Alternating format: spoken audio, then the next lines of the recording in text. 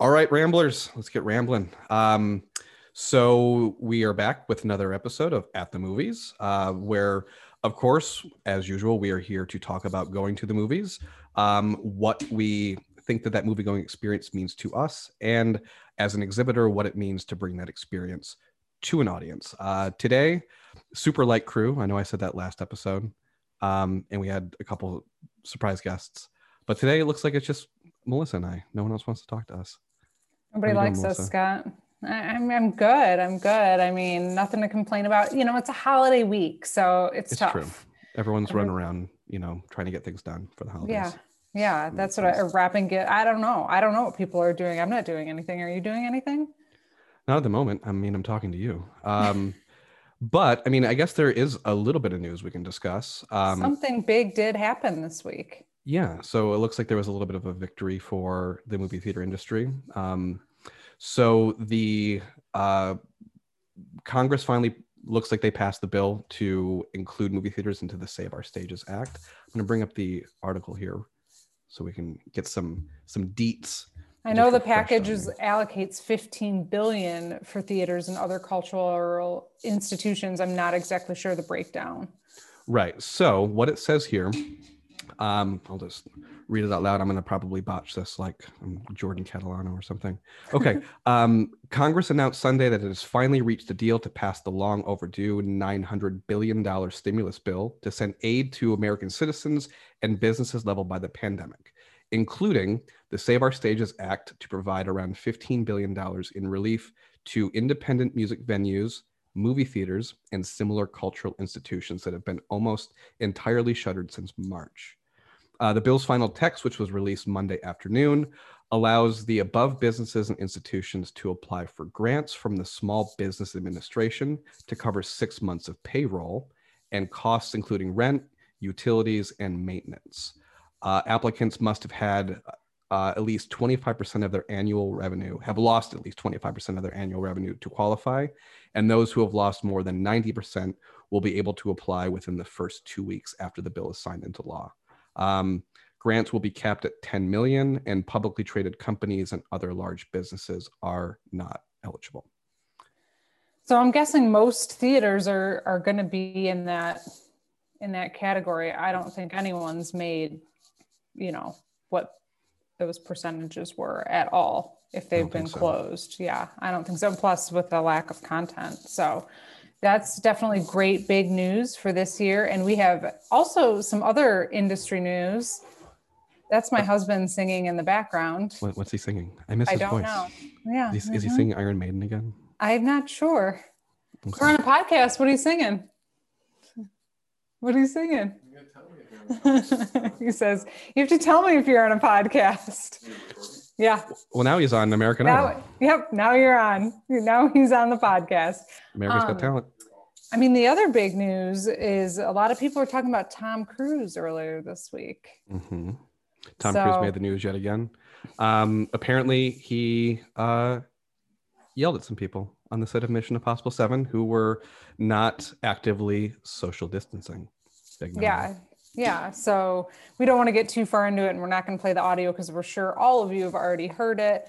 But that definitely was some top movie news this week. And, he did bring up some, emotional and valid points about the industry and how the industry is suffering, and, people are really hurting from the virus. So definitely an interesting week with that news. No, I applaud him. I know some people were probably thinking he is losing it, or, maybe he shouldn't have taken the extremities that he did.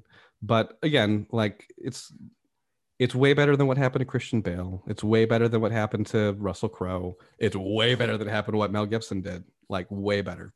So if we're going to have a celebrity that's going to yell at somebody, yell at them for the right reasons, please. And I think Tom Cruise did that. So yeah, again, I was saying to Scott earlier today that I thought he could have handled it a little bit differently and a little bit more of, in a more mature way without swearing. But I'm sure he just has a lot of frustration because, they are really trying to get that film done and hold it together for all the people that are working in the industry. So.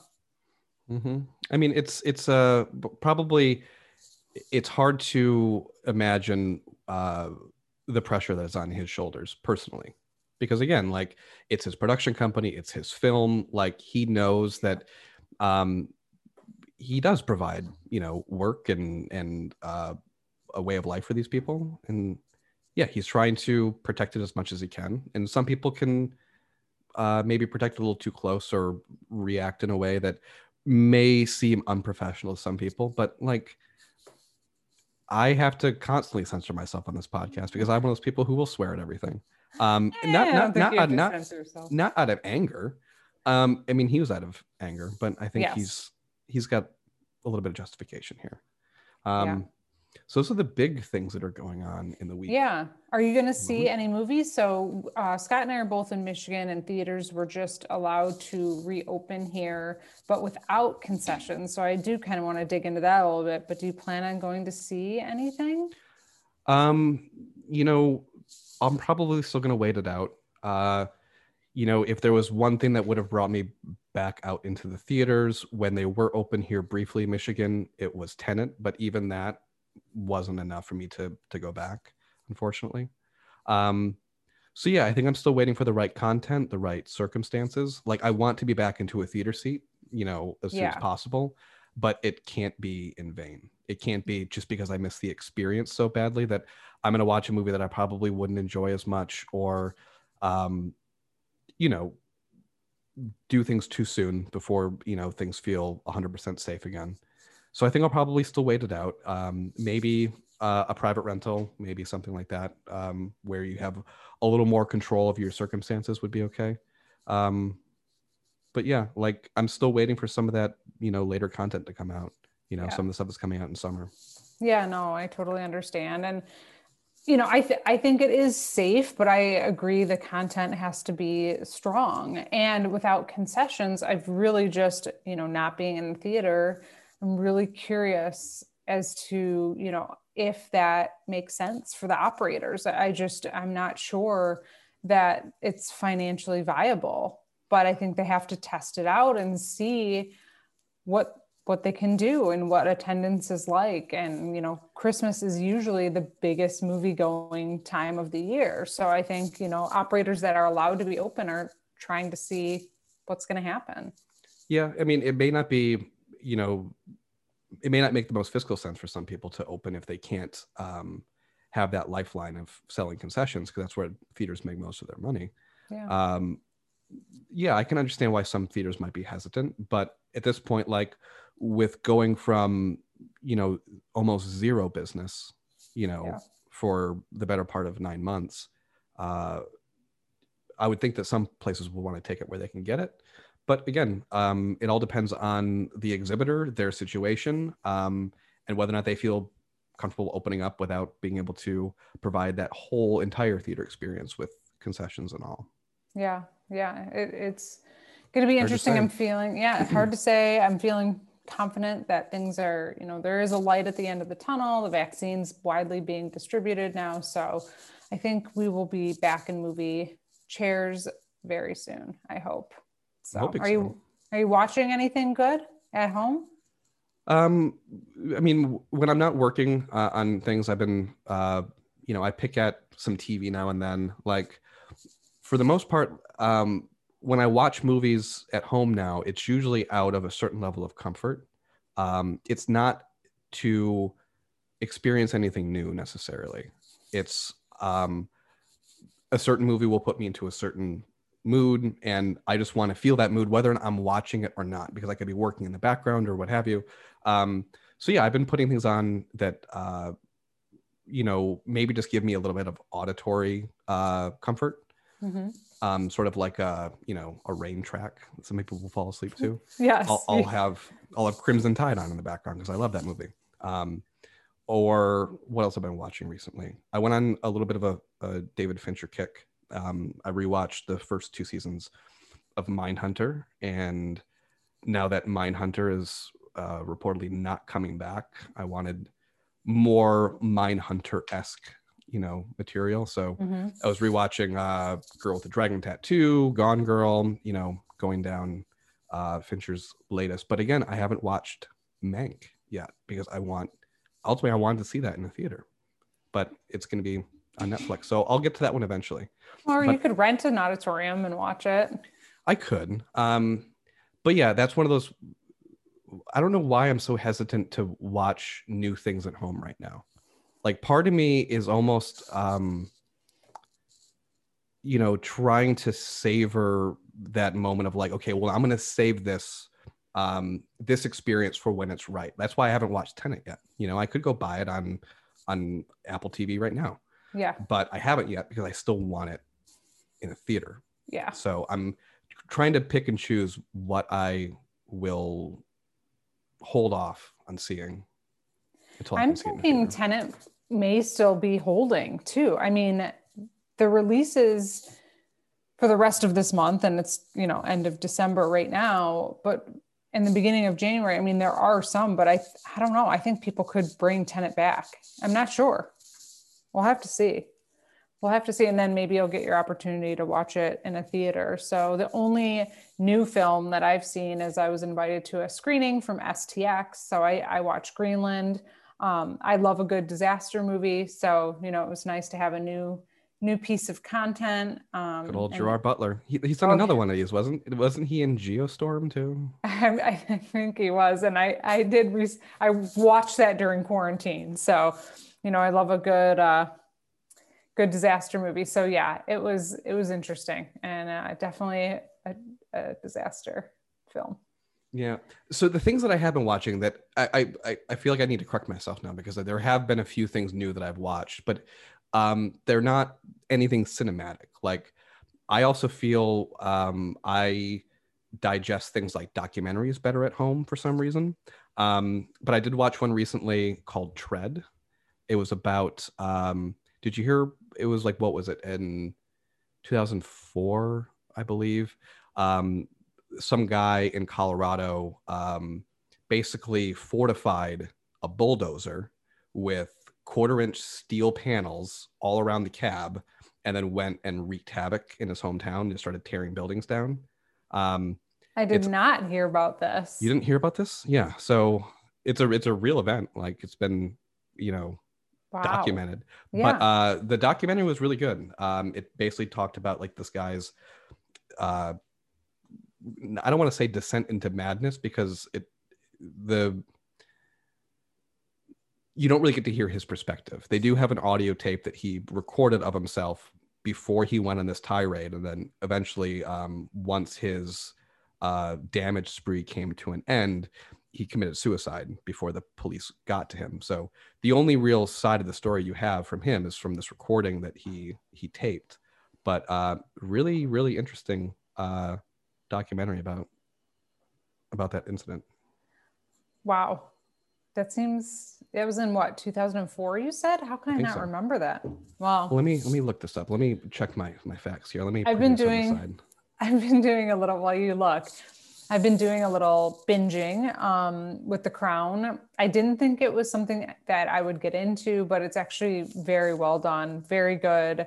I know it's, it's not historically like factually accurate, but there's some pieces in there, and it's been very good. I feel like I've learned a lot too of just like behind the scenes, and the acting is very, very, very good. So I've been enjoying it. Yeah. Been enjoying it. That's for sure. Not really much else I've really been watching. Nothing really all that new coming out. Just been trying to keep ourselves busy. Like Brandon said, there are things that we're waiting to announce, but we can't yet. I know. Yes, so stay tuned. Very busy working on a project that we will announce very soon. Excited about that. And yeah, and I think I snuck in like Braveheart, like a little bit of Braveheart last week, I think, and then some of Elf too. But yeah, not much else. Yeah, not much else here either. Lots of TV, lots of things that I can just mindlessly watch while something else is going on. Yeah. I've had a few Hallmark movies in there. Gotta get them in. I know. Want to get them those socks. Those are never really my cup of tea. That's funny. So yeah, I was trying to get some more information about the actual event, and I just keep on pulling up stuff about the documentary. It doesn't really give you too much um, about the incident, but the guy that perpetrated the incident was this guy named Marvin Heemeyer.